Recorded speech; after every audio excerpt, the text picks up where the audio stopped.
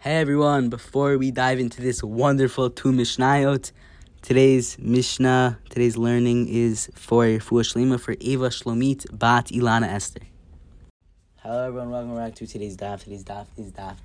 I always say daf, I always mean Mishnah. Today's Mishnah is Mishnah Gimel Sechs Demai Parakei, Mishnah Gimel and Mishnah Gimel and Mishnah Dalid. Here we go. If you notice, my voice is a little bit hoarse because yesterday was Spirit Day in Yeshiva Noam, and we had an awesome time. With that being said, I lost my voice. And also on this past Friday, we had a Rosh Chodesh Adar, and if you can already imagine, Rosh Chodesh Adar gets a little bit nuts.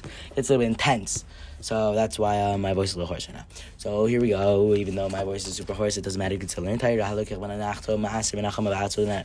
someone buys loaves of Demai bread from a baker, he can separate maaser from the hot loaves, from fresh bread from today, which is still warm from the oven, for cold loaves yesterday bread, or from cold loaves for hot ones. I feel mitfusin harbe, and in many different molds. These are the mayor. It says it's also shiny omer chitim shel emesh hayu misha acher, because I say that the wheat used to make yesterday's bread was from one supplier. Oh, where'd the pencil go? I had a pencil to take notes. It's gone. Okay.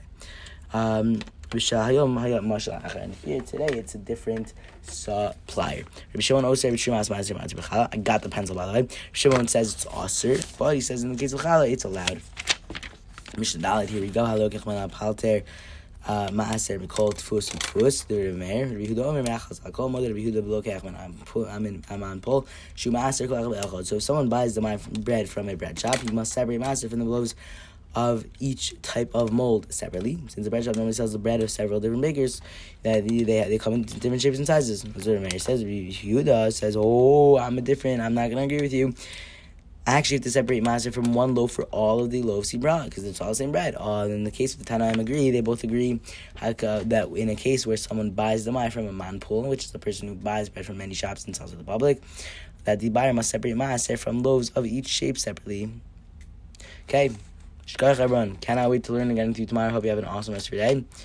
And keep being awesome. And if you also lost your voice, then it's a good thing. It's a good thing. You should lose your voice for the Simchas of Adar, Simchas of Torah, and Simchas of your school. So, Yasher Koyach.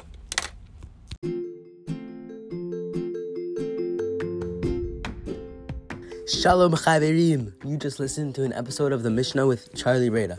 Any questions, comments, sponsors, please feel free to send me an email at charlielbreda@gmail.com, or if you have my number, please feel free to text me. Make sure to share this podcast with friends and family, and don't forget to subscribe to this podcast so you never ever miss a Mishnah in your entire life, forever, ever.